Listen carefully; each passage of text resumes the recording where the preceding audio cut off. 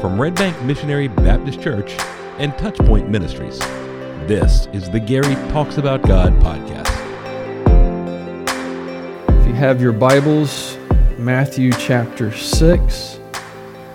Matthew chapter 6. And this morning, you get a 2-for-1 sermon. But I promise I won't go twice as long. But it's 2-for-1 because we're going to look at another mark of a disciple and at the same time confronting what we can call a respectable sin, if you will. Respectable sin, one of those that we know is a sin, but we're okay with it, and everybody around us is okay with us being involved in it as well. And it is worry, right? Which doesn't sound much like a sin, does it? However, at the same time, it would be easy to see right now with all the prayer requests that we just had, with everything that's going on in the world, with all the pictures of, hey, Facebook, the price of gas is up. You don't need to post the price every time you get gas. Yeah, we got it, right? Everybody's worried. It'd be easy to fall into that with everything that is happening, yet in just a few moments we're going to see that we're told not to worry. Do not worry. And as we are going through the marks of a disciple, part of the premise, or the premise has been that we're looking at actions or characteristics that mark us as a disciple, so when the world sees us, they know. And so far, it's been in the positive vein. Do this, do this, do this. This morning, we're going to look at a do not category. For we are told in the passage that we'll read in just a minute, 3 specific times, do not worry. Now, here's a question for you. Why? Why are we told not to worry? Let's be honest. It seems, if it is a sin, and if God says don't do it, and you do it, it's a sin. It seems like on the scale of sins, because we have scale, God does not, that we would put it kind of over here, kind of okay, God, we'll let you have it as a sin since you told us not to, but it's really a lower level, minor sin, God, because over here we've got things like murder, and we got things, like adultery. We got some really heavy sins over here, God, which we agree and we don't like those. That's okay. We don't want to have anything to do with those. Those are not respectable. But this one over here, God, this one, it's just a low level sin, God. It's all right. But is it? But is it? Why is worry a sin? Why are we told not to engage in it? Well, the simple answer is because, and I'm quoting someone, worry is practical atheism and an affront to God. It's practical atheism and an affront to God. So if you're engaging in a sin that is practical atheism and an affront to God, then it's not really a mark of a disciple, is it? It's not really something that we should be engaged in, because worry then is the opposite of demonstrating our trust in God. And when we come to this part of Matthew and this part of the Sermon on the Mount, Jesus is speaking to the crowds after they have followed him and they're listening to him, and he starts to outline all the marks of the disciples, and he's going to tell them in just a minute, don't worry, don't be anxious about your life. And the point that Matthew is trying to record and is to help us understand is that we are wanting to demonstrate practical trust in God. That when we come and say that we're a believer in Jesus Christ, then we're going to demonstrate that in some practical ways. There are some ways that we have been transformed. And for Matthew, as he writes here, it's a practical application of our faith and our faith in Christ to then demonstrate it by not worrying. And so Matthew calls our attention to this. And this is what Matthew records. And remember, this is Jesus speaking. Verse 25 says, "Therefore I tell you, do not be anxious about your life, what you will eat or what you will drink, nor about your body, what you will put on it. Is not life more than food, and the body more than clothing?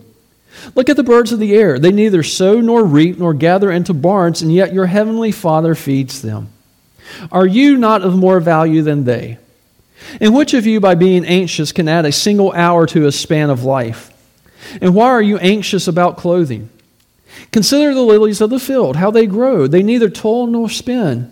Yet I tell you, even Solomon in all his glory was not arrayed like one of these. But if God so clothes the grass of the field, which today is alive and tomorrow is thrown into the oven, will he not much more clothe you, O you of little faith? Therefore do not be anxious, saying, what shall we eat, or what shall we drink, or what shall we wear? For the Gentiles seek after these things, and your heavenly Father knows that you need them.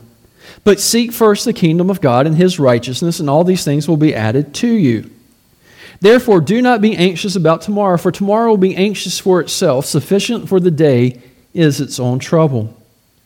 So this morning, as we look at this, 3 reasons why worry is not a mark of a disciple. And the first one is this: worry is unproductive. Worry is unproductive. You look in verse 27, Jesus says, "And which of you can be, by being anxious," and some translations say worry, some translations are anxious, "can add a single hour to his span of life?"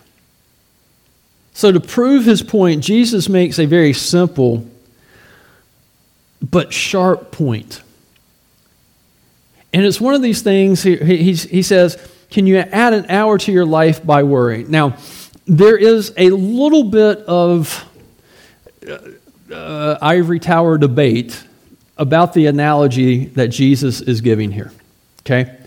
On the one hand, some translations have, can you add time to your life? Some of the older translations you may have read says, can you add a cubit to your height?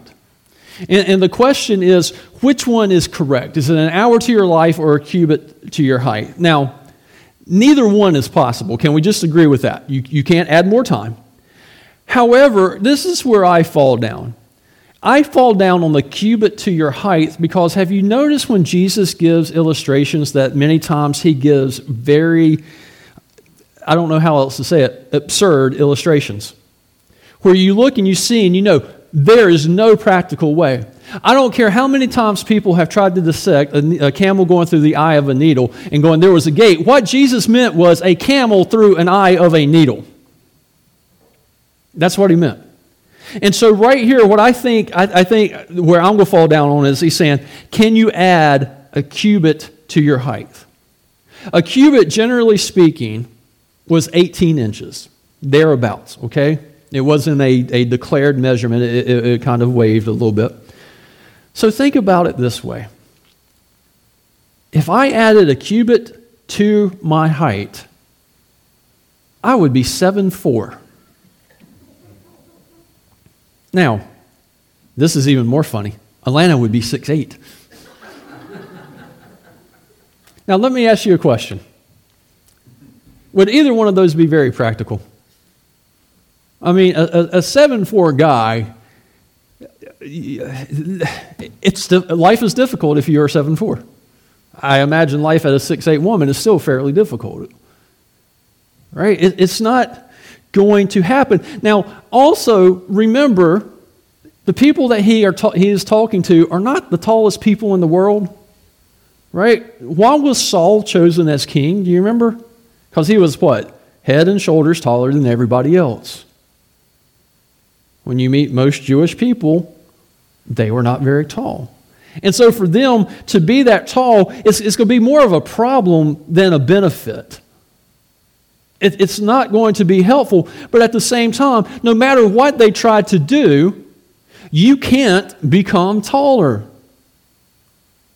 I can't make myself taller. There's nothing I can do. So I can worry about it. I can fret about it. I can do whatever I want to do, but it's not going to change the fact that instead of getting taller, I'm shrinking. It's just completely and totally unproductive. But if you would rather go with the minutes and add hours to your life, okay, we can examine that track as well. How many have ever been to the doctor, and as you're leaving the doctor looks at you and says, hey, you know what? Here's my prescription for you. Tomorrow, when you wake up, before you get out of bed, right? We have a list of things we do before we get out of bed, right? We're laying there, all right. Before you get out of bed, I want you to spend 30 minutes worrying. I just want you to lay in bed, and I just want you to worry. And all of you are laughing because we know exactly what that's going to do. Absolutely nothing. Except for maybe make us roll back over, pull the covers over our head, and go back to sleep. It is completely and totally unproductive. And while I do not think that worry can physically kill you, I don't think there has ever been a death certificate person, cause of death, worry. We all know that worry does, right? We even say, you're worrying yourself to death. Why? What does that mean? It's going to rob you of the moments to come, rob you of your joy, rob you of being useful. It's completely unproductive. And Jesus comes and says, look, it is so unproductive that I don't want my disciples to be engaged in this. You're not going to get anything done. You're not going to accomplish anything. He goes, look, instead what I want you to be involved in is in verse 33. If you want to do something productive, seek first the kingdom of God and His righteousness, and all these things will be added to you. If you want to be productive, work for the kingdom. Seek after His righteousness so that He can give you everything and you can become more like Him and then be useful to the world. But if you decide to worry, then you're not going to be productive. And most of us, I believe, wants to have productive lives. Right? I mean, look at all the technology that we purchase and buy so that our lives can be more productive. I was clearing some trees and brush this week, and I don't know who invented a chainsaw, but I'm glad he did. I was much more productive with that than with a handsaw. We want to be productive. And if you want to be productive, do not worry, because it is absolutely and utterly unproductive. But then secondly, Jesus says, worry is unnecessary. Worry is unnecessary. And to prove his point, he uses two illustrations from nature, birds and flowers, right? And he connects the nature illustrations to two issues we face in life, food and clothing. Now, the food thing right now kind of speaks to us a little bit when we go to the grocery stores, doesn't it? None of us, or at least I never thought that I would ever walk in some of the stores and look and see how empty the shelves are. And so it kind of speaks to where we are today. And in the first illustration, he says, look at the birds. Look at the birds. And again, his illustration is funny. Okay? Jesus might could have had a career as a stand-up comic. He says, look at the birds of the air. They neither sow nor reap nor gather into barns. Okay, now just let that sit in for a minute and laugh at it, because it's funny. For all the times that you have seen robins or sparrows or birds in the yard, what you have never, ever, ever, ever, ever seen is a robin in your backyard with a little bitty hoe underneath its wings, hoeing the ground. You've never seen a robin, after he got his ground hoed, reach over into a seed bag and toss out seed and then covered it up and watered it, and at the end of the year came back out with his little sickle at the end of harvest and cut it down and carried it and put it into the barn. Again, hey, those are his words, not mine. Because every one of the people hearing this were they're in an agrarian culture, they would know what it meant to sow, reap, and gather into barns. And they know, I've never seen a bird do that. I mean, we've seen animals nowadays do some pretty neat things, but I've never seen a bird do that. Right? And he says, look, all they do is they go out and they get the food. But where do they get the food? He says at the end of verse 26, he says, your heavenly Father feeds them. God feeds the birds. Now, this is not a call for us to be lazy and be like little birds and just open our mouths and have God drop food into them. Right? I mean, they have no activity in producing the food, yet they go out and they're still fed. The point Jesus is making is, look, the food is there. He provides for them. But then in his second illustration, he turns our attentions to flowers and clothes. Now, clothes are not nearly as urgent as food. I think we can all agree with that. However, people throughout history have seen clothes as a basic necessity of life. How many of you here this morning are glad that we have clothes? I'll let that thought sink in for a minute. Right? I mean, clothes keep you warm. Clothes keep you cool. Clothes protect you from dangers. I mean, yesterday when I was working and working in the trees and brush and shrub, I didn't go out in flip-flops, shorts, and a T-shirt. Right? You put on clothes to protect yourself. So clothes throughout history it is an important necessity of life.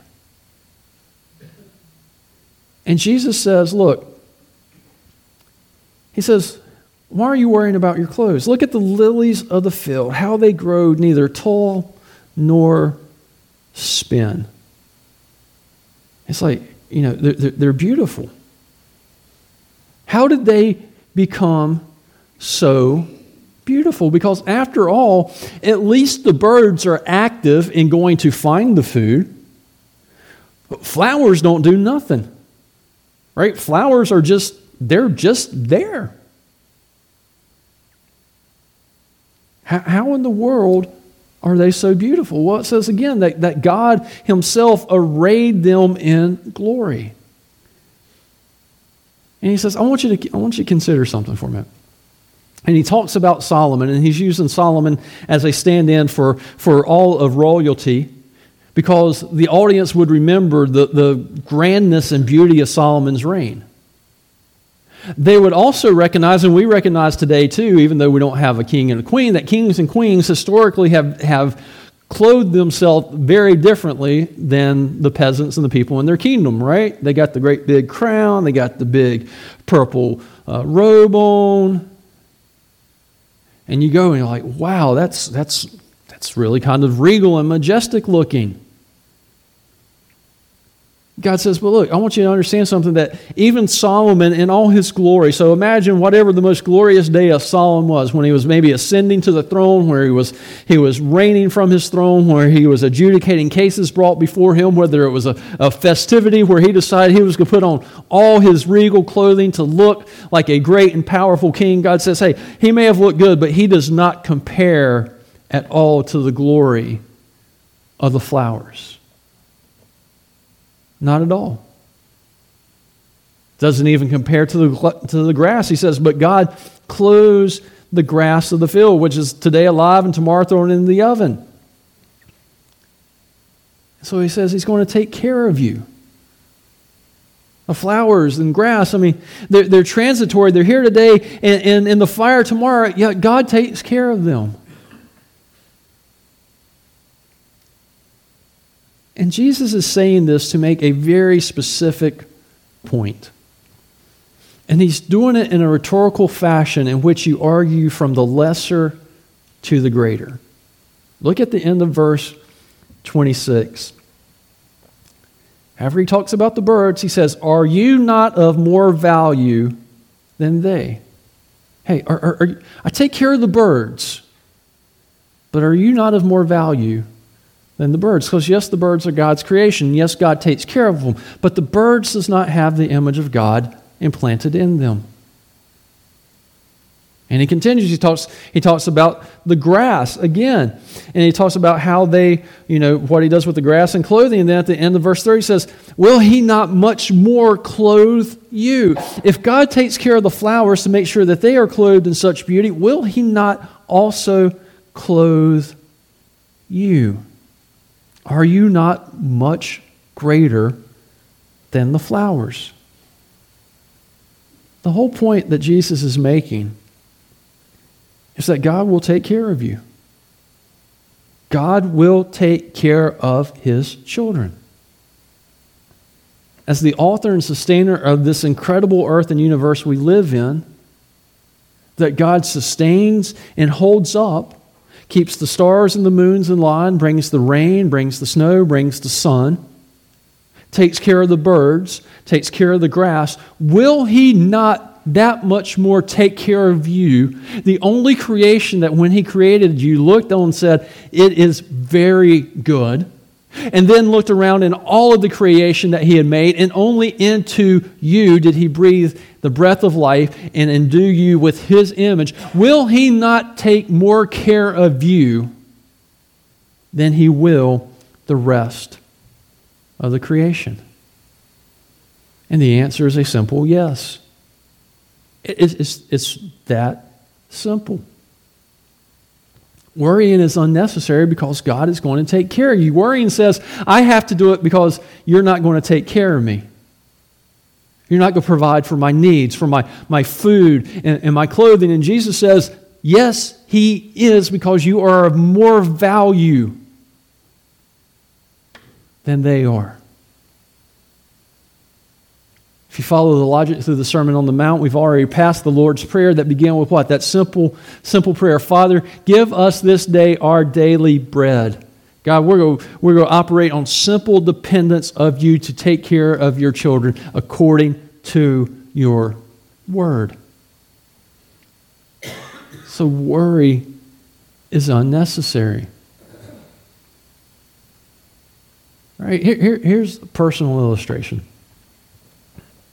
Some years ago, and probably happened since then and before then, I got in this mindset He wasn't taking care of me.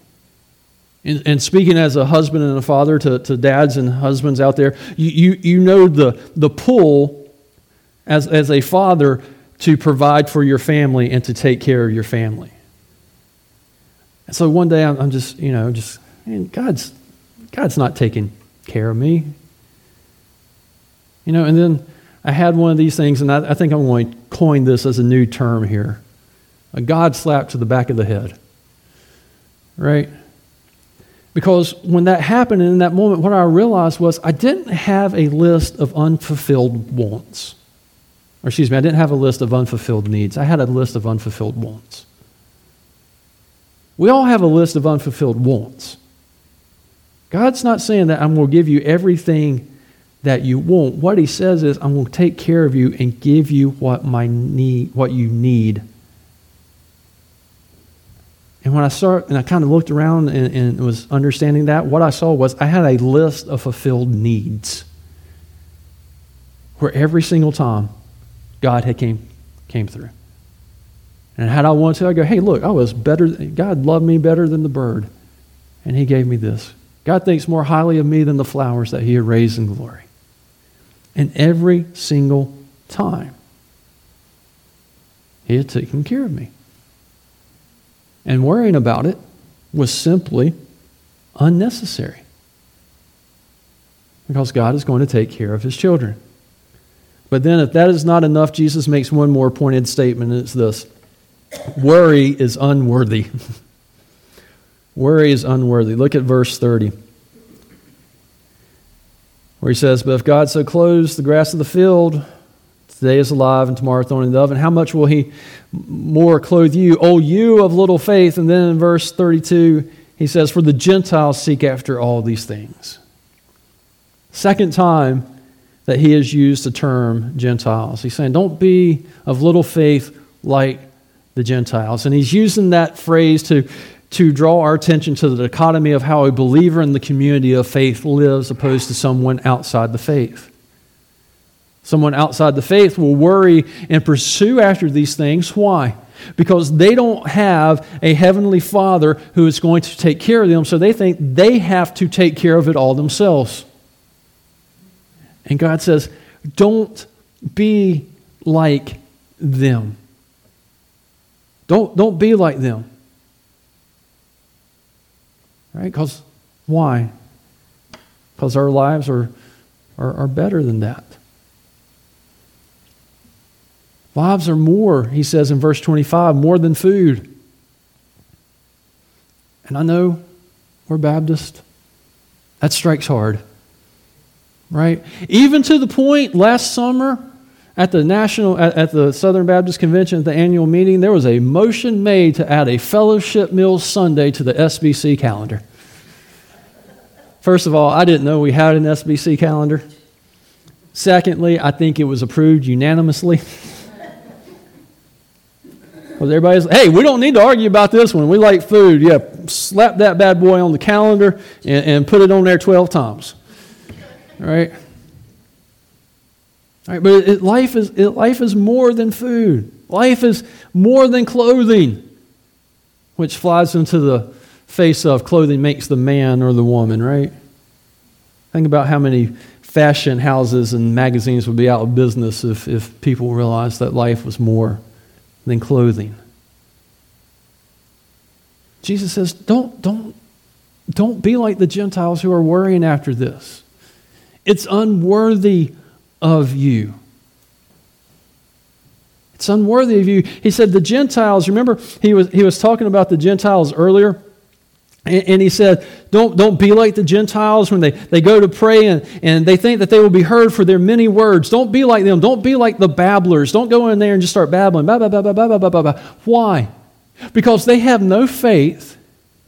They have no heavenly Father to pray to. So what they're hoping is that there might be a God up here somewhere, some, God that does not care about the people on earth, and some God up here. So what they're going to do is they're going to go pray, and they're just going to go and basically pester whatever God there may or may not be to death until that God finally just relents and gives them what they need or what they want just to get them to shut up.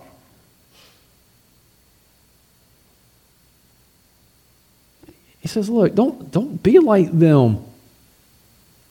It's unworthy of you who says that you have a heavenly Father, our Father who art in heaven.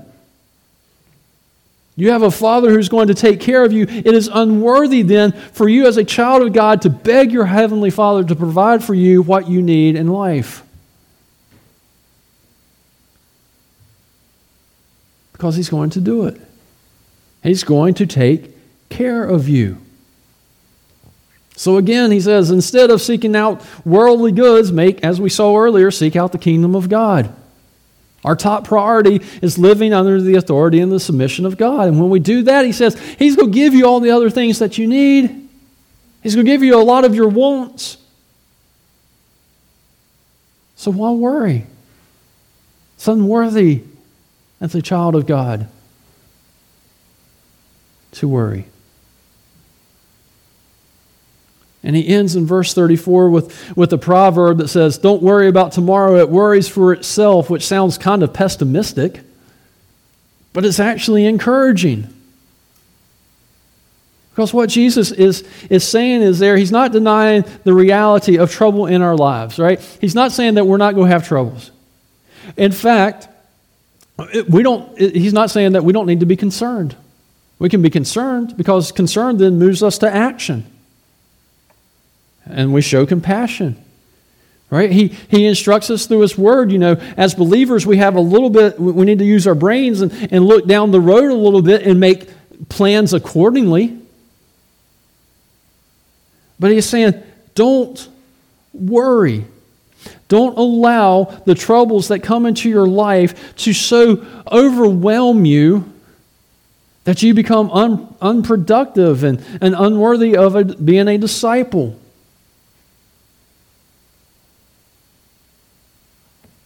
Don't be like the Gentiles who don't have a God who's going to take care of them. So what do we do? What do we do? Just very simple. Y'all know the answer. You already know which passage of Scripture I'm going to. Because we've been told what to do. When you feel that worry creeping up in your life, Philippians 4, 6 through 7. As Paul is writing, he says, I'll start with verse 4 to 7. Rejoice in the Lord always. Again, I will say rejoice.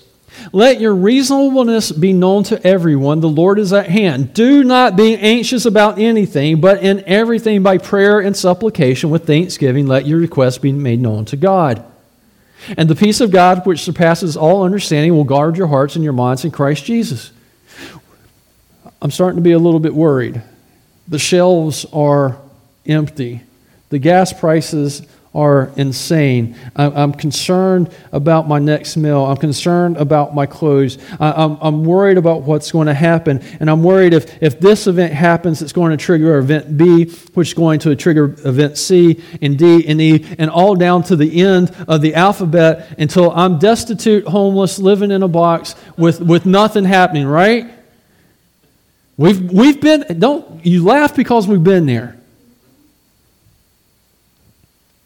And Jesus says, tomorrow's going, don't worry. Tomorrow's going to take care of itself.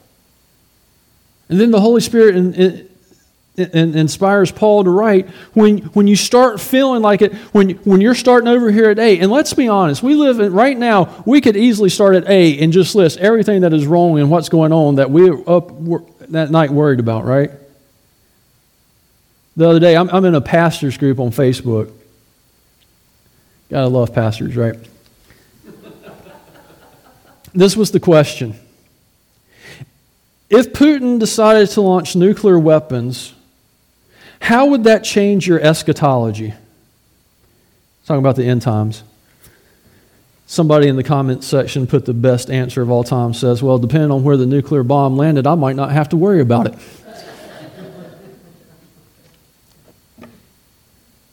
Right? And I don't know if that's the least of our concerns or the most of our concerns at the moment. But boy, it could get us started off worrying. So what happens when it says, do not be anxious about anything? There's a lot of anythings right now. Do not be anxious. What do we do? He says, instead, you go to prayer. You go to prayer. And at first, this point here, he's talking about prayer. Prayer at this point in the sentence just means general communication with God. Hey, you're focusing on the world. You're looking horizontally. You need to be looking vertically. So stop looking this way, look this way, go to the Lord in prayer, and then he makes 2 points from the prayer. He says, number one, he says, by prayer, and then he says, and supplication. Supplication is simply asking God to do something. Whatever is causing you to worry, ask God to intervene, either to change your attitude or fix the problem. God, I'm worried about this. I feel it creeping up. I am coming to you and I'm asking you to do something. And at the same time, he says, as you're talking to God, then start giving him thanks. And then he says, all right, now you can. Look around horizontally, but this time don't look at all the stuff that is happening. Don't look at all the anythings that's causing you to worry. Look around at everything that God has done and start giving him thanks for what he has done. Reorient the focus of what you see when you look out horizontally. Say, God, just thank you for that. God, I want to thank you for providing. Hey, God, I remember that one time when man, it looked so bad. It really did, but you provided. Thank you.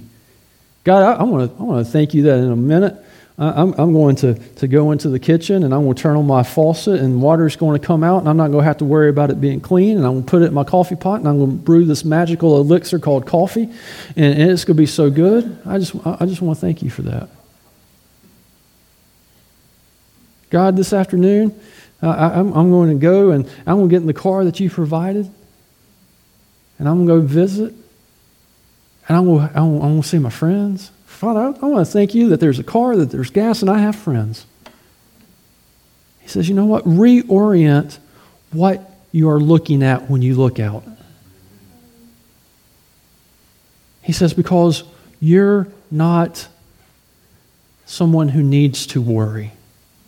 You have a heavenly Father who is going to take care of you. And so when life and trouble comes into your life, do not give yourself over to worry, but instead meet it with steadfast faith, because you belong to a loving, providing, and caring Heavenly Father who thinks you are much more of value than the birds that He feeds. You are a greater value than the grass and the flowers that He clothes. And He will take care of you. The Gary Talks About God podcast is a production of Touchpoint Ministries and Red Bank Missionary Baptist Church in Germantown, North Carolina. Want to learn more? Visit our website at www.redbankmbc.com. If you enjoyed this content, please like and subscribe. Thank you for joining us.